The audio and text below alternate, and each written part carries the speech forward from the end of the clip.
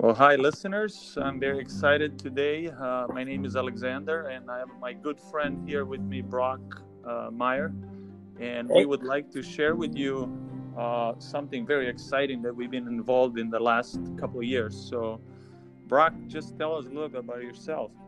Yeah, absolutely. I'm actually really excited to be testing out and working on putting together our first podcast. So this is just kind of a milestone actually for us as a group. And our name is the Gideon Rescue Company. And the work that we do involves responding to disasters, disaster zones and people in times of need.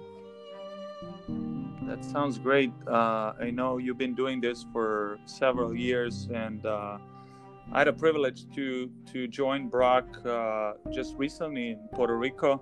But I know, Brock, you've been involved in many different disaster zones. I know you've been to Haiti, you've been to Bahamas lately.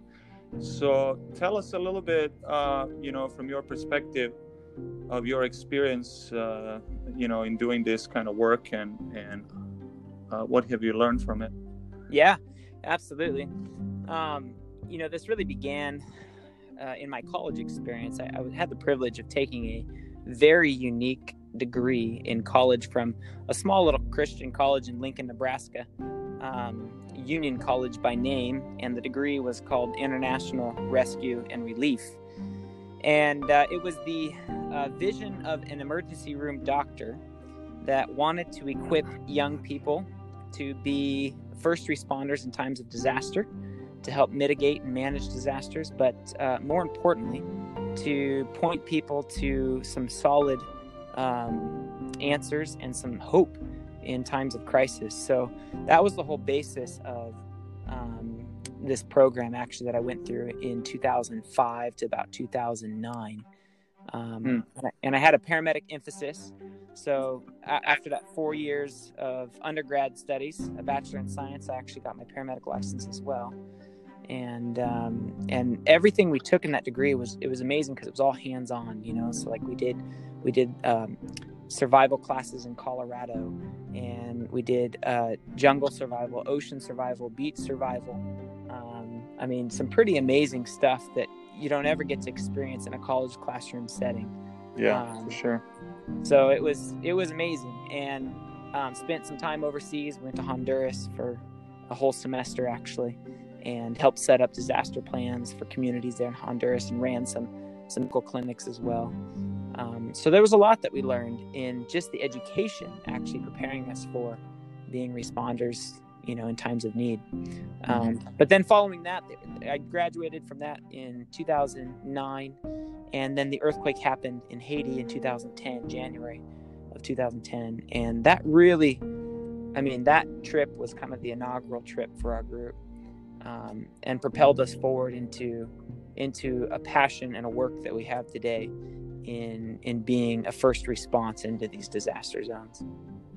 Yeah, you brought up about disasters, and I remember on our last trip together in Puerto Rico after the earthquake, you shared with me a very interesting statistic from our World in Data, which is an Oxford University a website where they publish all kinds of interesting data. Like this one in particular, we're talking about the number of recorded natural disaster events all the way from the 1900s up until 2019. And what was interesting is the exponential growth that you see. Just for an example, in the 1900 year, there was about 5 natural disasters recorded. And then you kind of fast forward a little bit to, let's say, 60s, you got like 80 disasters in 1966.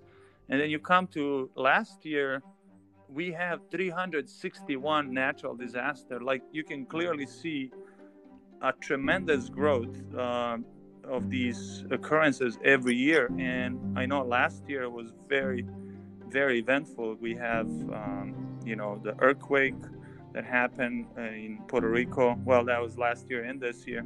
We had Australia fires. Nobody's even thinking about the California fires because we're dealing with this pandemic right now.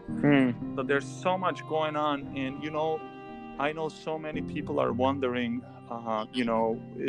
what does this all mean? Like, and so is that, what do you find from your experience that it's been the most on people's minds when, response, when you go to these areas and help people? Right. Yeah, that you bring up a great point. These disasters are happening so frequently that we actually don't have time to keep up with them. Today's disaster will be yesterday's old news, because tomorrow is going to bring something unprecedented that we haven't seen before. And it's not just the frequency of these disasters, the intensity with which these disasters are striking is quite amazing. I mean, the scientists are really baffled. I know with the string of volcanic activity that happened at the beginning of this year, they were questioning that. They're like, we've never seen simultaneously across the globe all of these volcanoes erupting and causing problems. Right. And so, we're in uncharted territory. It seems like we're breaking records left and right. And we're seeing these mega storms and mega disasters. And as a community, it's very difficult to grapple with these things. And so you ask, like, what is the biggest thing on people's mind? And I would go back to an age-old adage that probably many of us recognize, and that is, you can live, weeks without food. You can live even days without water. You can even live minutes without air, but you can't live a moment without hope.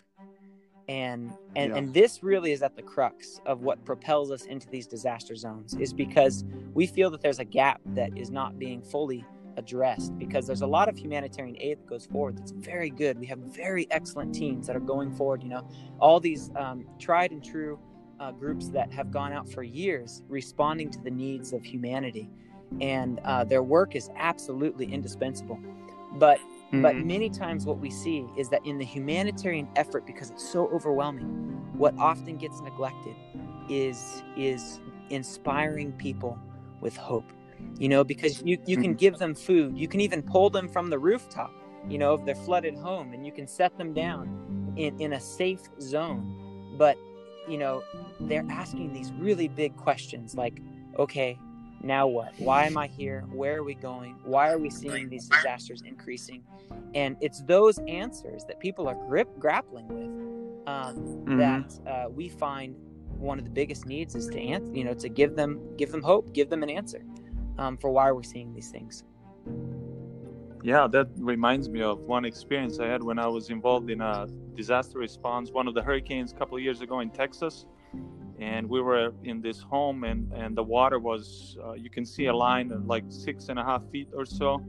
So everything was underwater, and the lady told us her 2 cars were underwater, everything she had. And she was just like, she said, everything I have, I lost. I have nothing to tie me to this world anymore. Those were her words, and it was kind of interesting. It sounded like she's thinking, if this is what the life is about, like, is there anything more to hope for? Is there any hope for the future? Things are kind of out of control. And so that's what I find that is one of the greatest needs that you brought up, that people are looking for something more than this world, And that's the point. What's going to get you through the next 24 hours? What's going to get you through the next 72 hours? What if you've lost everything to the point that now you're going to be in a tent? There actually are people in Haiti that are still living in tent communities post-earthquake. And that earthquake was now over 10 years ago. Yeah. So what is going to keep you moving forward, even though the world around you has totally been changed? And we've seen this, tragically, even when we were in Hurricane Dorian in the Bahamas this last year. Somebody told us this really tragic story that, a father brought his entire family to the airport where we were evacuating people on planes, getting them out of that situation because it was just such a devastating situation. And he dropped his entire family off, and then as soon as he dropped them off, he pulled out a gun and he ended his life. And I always wonder, this is something that's in the back of my mind, is like, what if our team could have been there maybe even a few hours before he made that decision? Because what was he really struggling with? He was struggling with a loss of hope. and he That's right. couldn't see beyond his devastating circumstance that he was in. And that's the need. I mean, overwhelmingly, we see it over and over again displayed, that what people need most, it's not food, it's not water, it's not life safety. These things are all important and they all have their place. And sometimes it's actually a combination of all these things at once.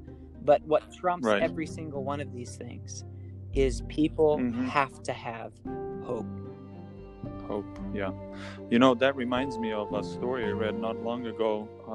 This young man, he decided to take his life, and so the place of choice where he was gonna end his life was famous, or rather infamous, the Golden Gate Bridge in San Francisco.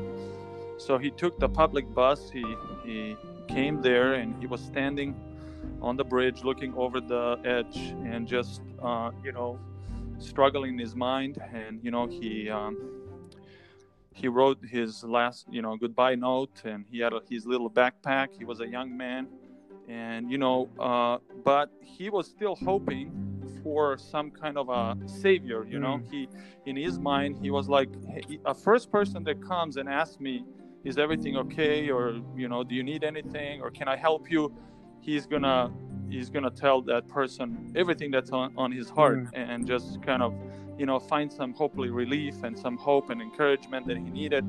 And so as he was just standing there and struggling, thinking about everything and the next step, this girl came, and she had a beautiful smile, blonde hair, and she was just approaching him, and he looked at her. In his heart, he was thinking, she's my savior, and then she pulls a camera and says, would you mind taking a photo of me? And he was like, sure. So he took a photo of her, and he gave her the camera back. She thanked him, and she took off. And he said, nobody cares. And then he decided to jump. And the reason we know the story is because he left his note there. But I often wonder, how many times do we go through life like this girl? We're just thinking about ourselves. We're thinking about our own needs or our own desires, right. And we have no idea what people are going through, and maybe just a simple encouragement right. Could have saved this man's life. And so that's what I think really people need. People are looking for that. Right. Absolutely. So, tell us a little bit of some of your recent experiences. Together we went to Puerto Rico, and what made the biggest impact on you over there? It really is just a continued demonstration of the same theme that we keep talking about. That what people need is hope. They need encouragement that the sun is going to rise again tomorrow. And that is just, especially in times like these, when we face just the craziness that's happening all around us, whether it be this disaster or this pandemic, people want to know, what can I hang on to, especially when the things that they've been hanging on to prior to these events have been swept away. This world is fragile. Our economies are fragile.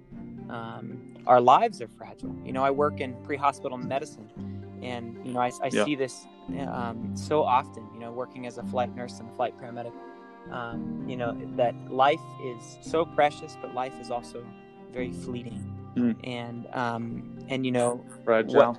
We may be one moment thinking that the world is great and everything's going fine, and the next minute we're faced with some very challenging questions about life itself. And so we saw this, you and I being in Puerto Rico. It was like people that we met, that they had been through a lot, and they had been asking these same questions. And so where do we turn in times like these? That's always the biggest question that keeps coming back to us. Right. And I think that's what we want to talk about. So I would invite our listeners to join us in our next episode. We're going to share more about our experiences specifically, and also where they can find hope in times like this. So I don't know if you want to share something at the end, but I think this will be... Join us on the next one, because, man, we've got a lot to share. And we don't have enough time to share it all, so we'll see you on the next one. Yeah, keep looking up, friends, and we'll looking forward to share another episode with you. Thank you. Yeah, thank you. All right.